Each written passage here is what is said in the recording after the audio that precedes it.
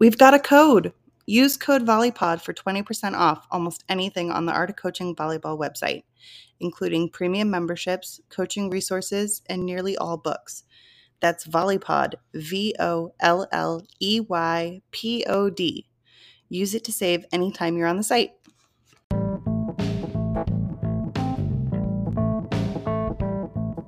Are you ready to take your volleyball game to the next level? Every week on the Volley Pod, we talk to two top coaches who share their secrets for success on the court. From drills to build skills to strategies for boosting confidence, you won't want to miss this valuable advice. Tune in now and elevate your game today.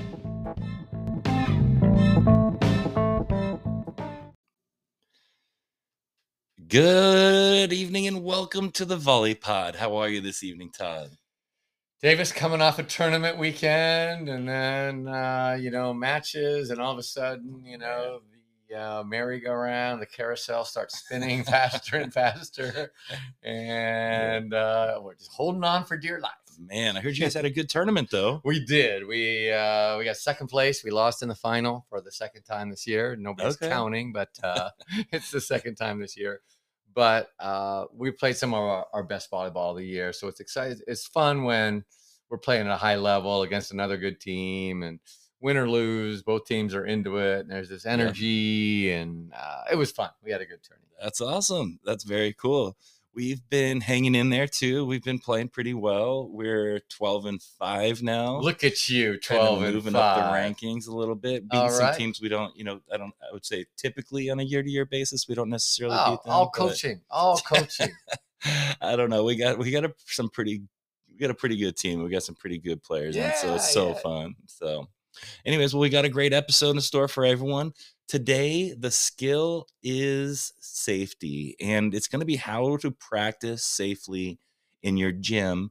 And really what we're going to talk about is sort of a wide range of safety ideas that coaches can think about and maybe, do a better job than I did originally on keeping players safe. Well, and I will kind of chime in that better than I probably do right now, because, hey, when we're in the midst of our season, we're thinking, hey, we gotta side out in row 4. Mm-hmm. We're getting killed. And, safety isn't on the top of my priority list right now, but it should be. Absolutely. And who's really good at this is Dunning. Oh, John, yes. And he was the guy that first got me going, wait a minute, you got to take care of your players, dude. Absolutely. What player? What are you talking about? Well, and if they're not healthy, they can't play for you, right? So it's a great topic, and I think it's the fact that we're on 74, and we're just really dedicating something to safety is a tribute to you, my friend. Oh, well, thank you. I'm glad to do it. And one of the reasons I'm bringing this up is we had 2 what I would consider quite random injuries on my team this year. One was a blocking injury where she landed on no one came under, and she fractured her ankle.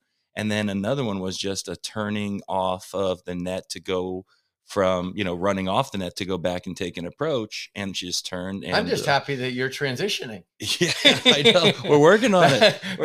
That's why my players go, no, I heard Davis's kids are getting injured when they transition hard. We don't do that. Exactly. Yeah. So, you can do a lot of stuff right and still get injuries, right?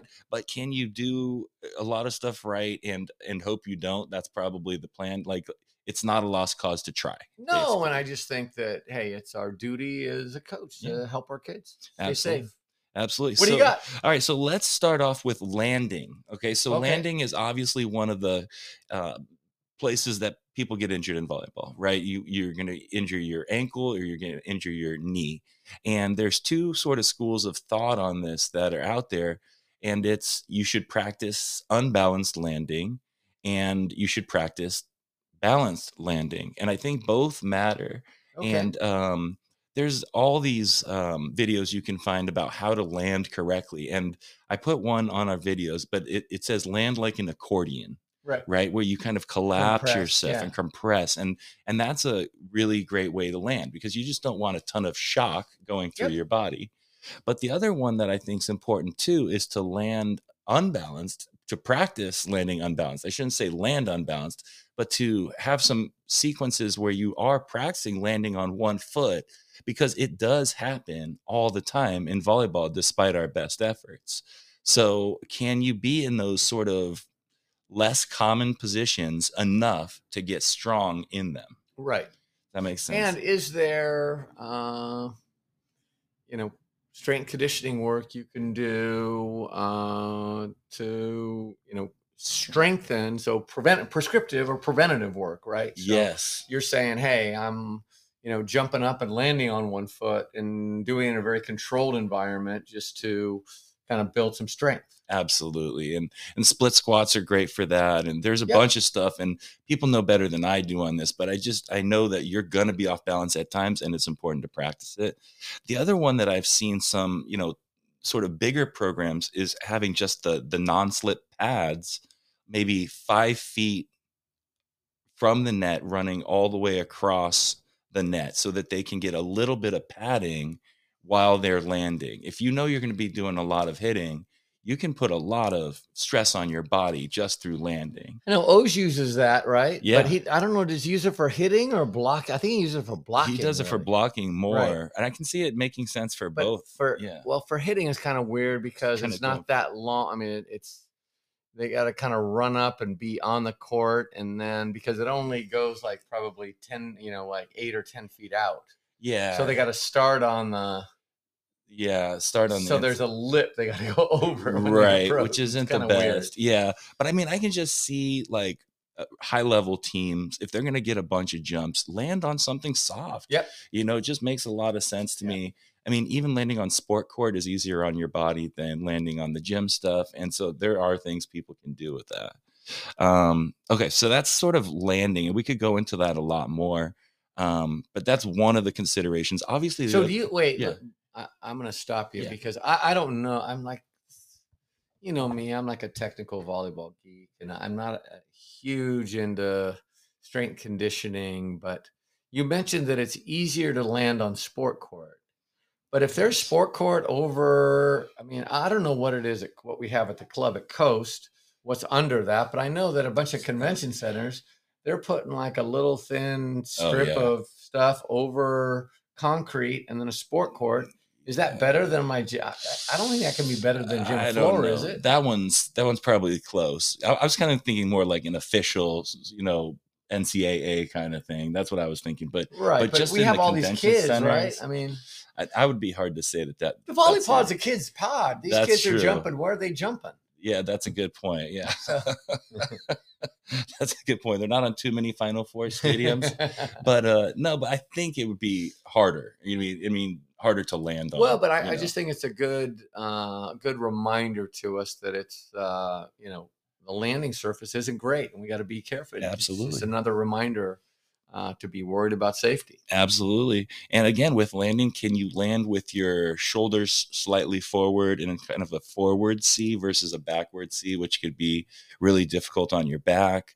So there's lots of little things on the landing. Obviously, you don't want to compress your ankles too much because they could put a lot of stress on you. So there's all sorts of stuff. But if you look it up, you'll find even more. But it is worth it. In fact, some really great teachers teach landing first when teaching hitting. It's that important, right? So next, finger health. Okay, finger health when you're blocking, serving, hitting. This is another way people get hurt all the time. One of the things I put is taping, ? I never taped my fingers, and I kind of wish I had. Like, they can provide some support. If you know you're going to be doing blocking drills, just tape your fingers up. You don't need, your fingers to bend and all that stuff while you're doing blocking drills. We jump a lot to block. I don't know how many balls we block. Yeah, same. On our match last week, we blocked 3 balls in the match. I was so bummed out.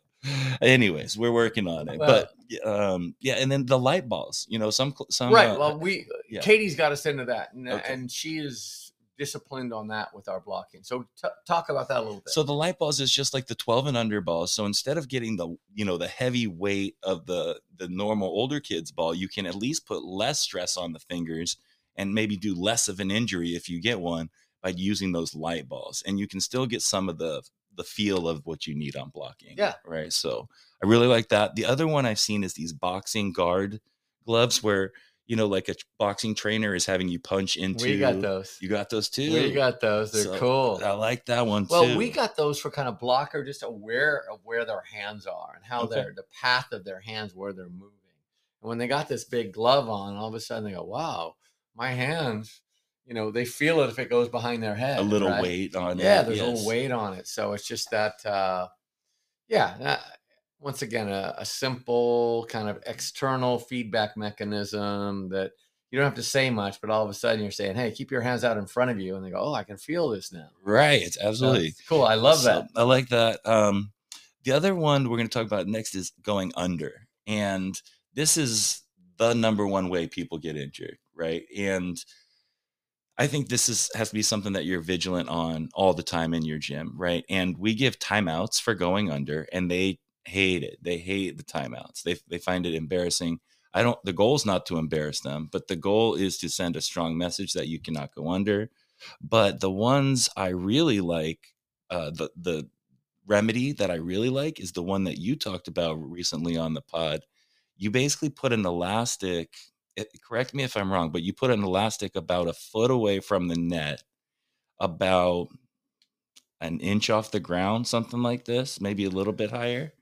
No, it's not a foot away from the net. Okay. No, we just run it under the across the poles, about a foot off the ground. Okay, directly under. Directly under. Got you. So they can feel it. There's just something there. So if their foot goes, if their foot goes under the net, even if it might not be called because they're not completely under, they still feel that. So there's still a barrier there of some type. I like that. So, I like that one too. Yeah. And when we were in Japan, they used it, and they had like this band they put under the net. Okay.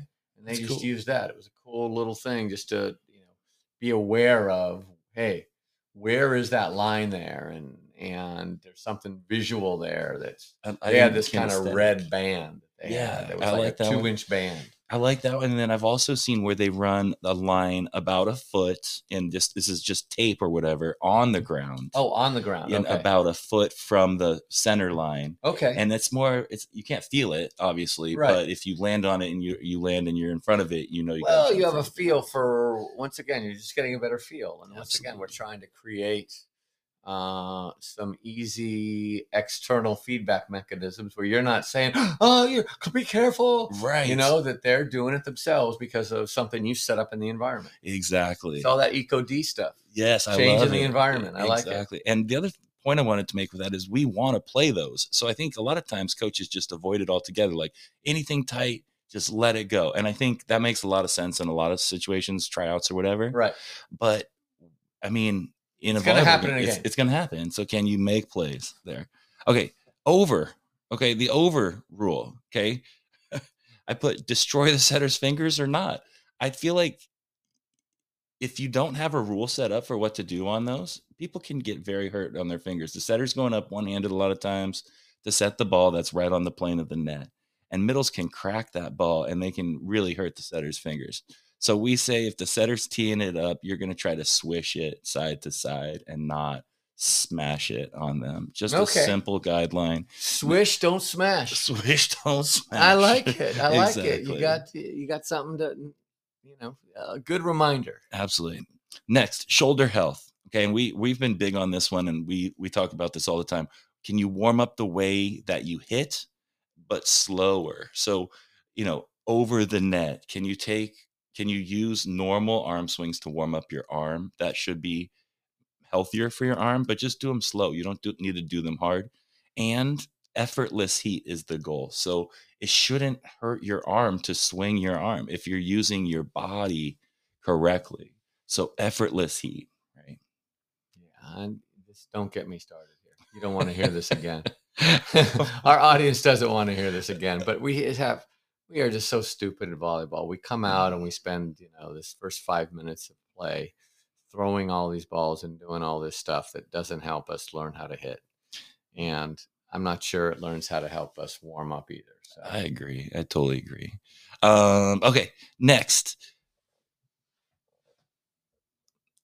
My humble opinion, here it comes. A lower load for shoulder health. Okay, I've read a lot of evidence.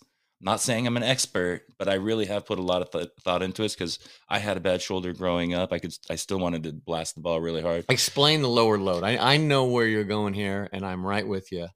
But give us an explanation. So a lot of coaches will say, "Get your elbow up," and when the player goes to prepare their arm to hit, they'll say, "Get your elbow up," and it'll be like way above their shoulder. Their elbow will be when they get Right. it ready, right before they're about to swing. Right.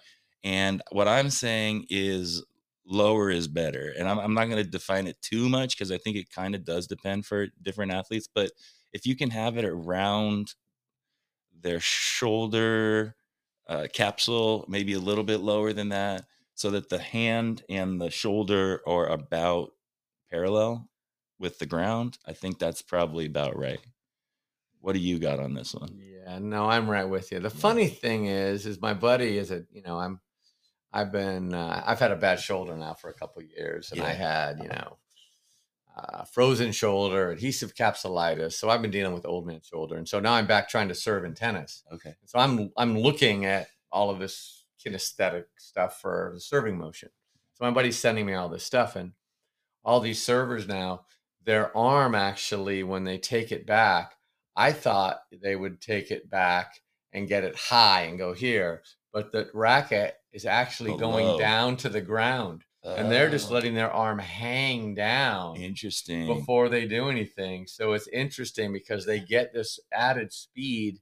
Like Nick Kyrgios is this kind of tennis guy who's this kind of crazy Australian guy who has like maybe the best serve in the world. But you watch him and his racket almost touches the ground when he's tossing. Wow. Okay. And so it's interesting to see other sports. And so For I used to be a high elbow guy. Yes. Get your arm up and hit it quick especially our quick attackers. I wasn't that as concerned with the quick attackers, but now I'm all just, hey, just swing fast. Right. And if you have your elbow up, it's tough to swing fast. Yeah, that's a good point. You can swing faster when your elbow is lower. Yeah, I like it. And we want that low to high. So I'm right with you. I think that's great. That's great stuff. Yeah, absolutely. And then I'm going to let you have two more, and then I'm out of here. I'm done with this section here. Mental health issues are becoming increasingly common, right? I think there has to be a plan on your team that is that you've thought of before. You can't just come up with a plan on the fly. You have to say, we're going to address mental health on our team. We're going to have a plan for how we do it. Maybe if it's every week, we're going to touch on something, or maybe every 2 weeks, whatever it is. But can you have a plan? Because this is like the common cold for teenagers. Like everyone's getting it. Yeah. Yep. So especially anxiety, but I would also say perception of results are a really big thing for the kids and for athletes just in general. And then the more evidence is coming out that fun wins out, even over great coaching. Teams that have fun typically enjoy the sport more, and they typically do better. And then finally, the role of joy in their experience. Like even when they're not having fun, even when they don't like it, can they love it? Can they experience joy? I like that. Even when they don't like it, can they love it? Yeah, that's a good one. So yeah, some stuff to think about. We could talk a lot more about safety because it's so important, but those are just some things for coaches to think about. And I'd be glad to hear anything else people got. So we're on to the scenario. Stuff. Scenario today is, well, this is one that my high school team, speaking of can you love it? It's been a love fest with this group. And it, last year was very good. I had one, as fun a year as I've ever had last year. And this year they're trying to raise the bar, it just keeps it's been real fun. And a bunch of the kids, and we're very fortunate. We have great kids. So this is some stuff that we do, but it's also getting ready for club season. I know a lot of club coaches are kind of looking, going, hey, I met with a coach the other day going, okay, how do I set up my season? What about team bonding? Oh, yes. Team bonding. So this is a scenario. I love titles. We need to do team bonding, but not a ropes course. That's the title. I like it. Okay. And so what we're into is more day-to-day work, reinforcing a positive team culture for the bonding, rather than some one-off event that is going to get us bonded. Yes. We want to sprinkle in some shared non-volleyball activities. I think that's good, but that's not really. We spend most of our time together doing volleyball. Right. Okay. And so, can we bond doing that? Something we love. We already love it, right? We're already spending all this time. It seems simple to bond doing something we love. Okay. All right. So, number one, practice is the best place. Okay. Can we have a shared language? Is there language that we use in practice that nobody else knows? And so that's part of our little culture that bonds us together. Okay. Nobody knows when we're talking about Monaco. Nobody knows what we're talking about. Okay. You know what Monaco is? No. That's our offense. Oh, that's just our spread offense. Okay. And it's after Formula One. Okay. And Rebecca, our middle, she's a big Formula One person. So she loves Formula One. So we call this Monaco. We're going fast in the middle, fast to both pins with 3 hitters. And we call it Monaco. So we're in Monaco. And so when we talk about Monaco, we share that, right? Okay. That's cool. It's part of our, we bond over language. Okay. We also bond over laughter. Okay. And we want to laugh every practice. Today we had Rebecca took an overpass, and we worked on it like 20 minutes before, and we were horrible at it yesterday in our match. And then she took one today, and she was going to try to hit it, and then she's all, no, I'm going to set it. And so she jumped and set a perfect quick attack to the opposite middle, who got a kill. And so I could have said, probably in my younger years, 30 years ago, I would have gone, we just practiced this. What the heck are you doing? And I'm all, hey, that is, we had a statistician there, so we keep stats. And I'm like, hey, make sure we get Rebecca for that assist, and make sure you mark it that it was a jump set. So we're just in the team, I mean, it's funny, right? That's it's awesome. Just, we're trying to just have fun. And then lastly, in practice, rituals. We've talked about this. We start with a quote. We start with a mantra. And we say the same thing every day. It's our practice. After matches, we go over stats, and we always try to say, hey, we have standards that we try to reach. Okay. So we had a match last night. In practice today, we had a bunch of servers that met our goals. And so we always celebrate that. Nice. And that's part of, hey, we have good vibes that are built into this bonding. Like, hey, Sierra had a great serving day. Paige had a great serving day. So we celebrate that stuff. Okay. And then finally, our strength and conditioning guy kind of stole that. He has this thing at the end of our weight training stuff in the weight room. He has what's called girl time. So he'll do some kind of little weird activity. And last week he had Nalani teaching everybody Polynesian dance.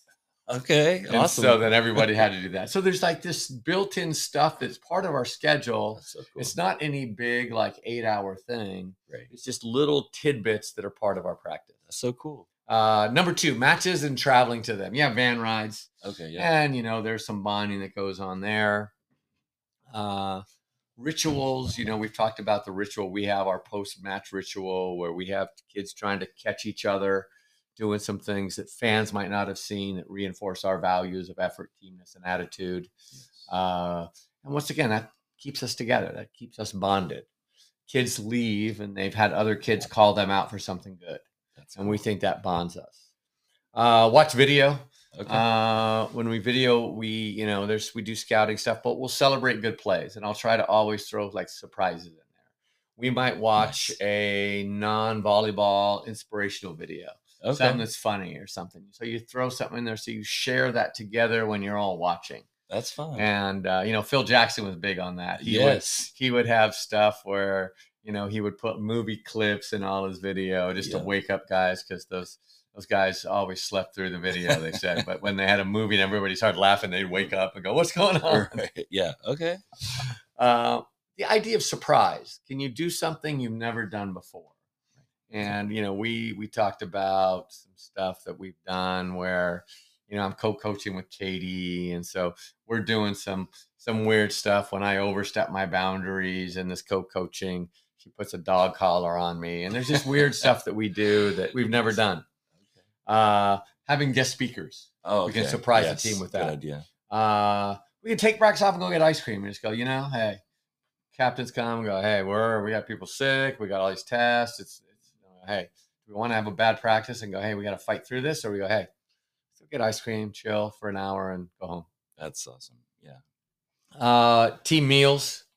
The idea of maybe stacking phones, is that something, we want to do during team meals? And that's something that, hey, this is something we do part of our culture. We stack phones during meals. Yep. I like that. Celebrating birthdays. You're starting a club season. Can you get everybody's birthday? That's good. And then maybe can you assign, if there's big breaks, can you assign going, okay, you're on July 24th. So we're going to celebrate your birthday on April 24th because we have a big gap. Okay. And then so everybody gets a birthday celebration. That's cool. Other celebrations, if you have older teams, hey, if somebody gets into college, they decide that. How about asking parents? You want to involve parents and tell them that, hey, it's not all about volleyball. Can you ask the parents, hey, can you tell me something that your kid has done that would be cool to celebrate as a team? Okay. Like, hey, yeah, my kid had this piano recital and killed it, right? Can you celebrate that as a team? That's cool. And so once again, getting the parents out of that, oh, we got to win. No, we're trying to celebrate your kid doing it. It's not all about volleyball. Right. Read a book.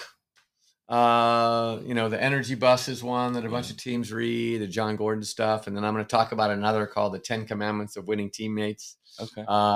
Next time when we talk about resources. Okay. And then lastly, do an overnight. That's part of our kind of ritual we have on our team. Our first Saturday after we've made the team, the captains do an overnight thing.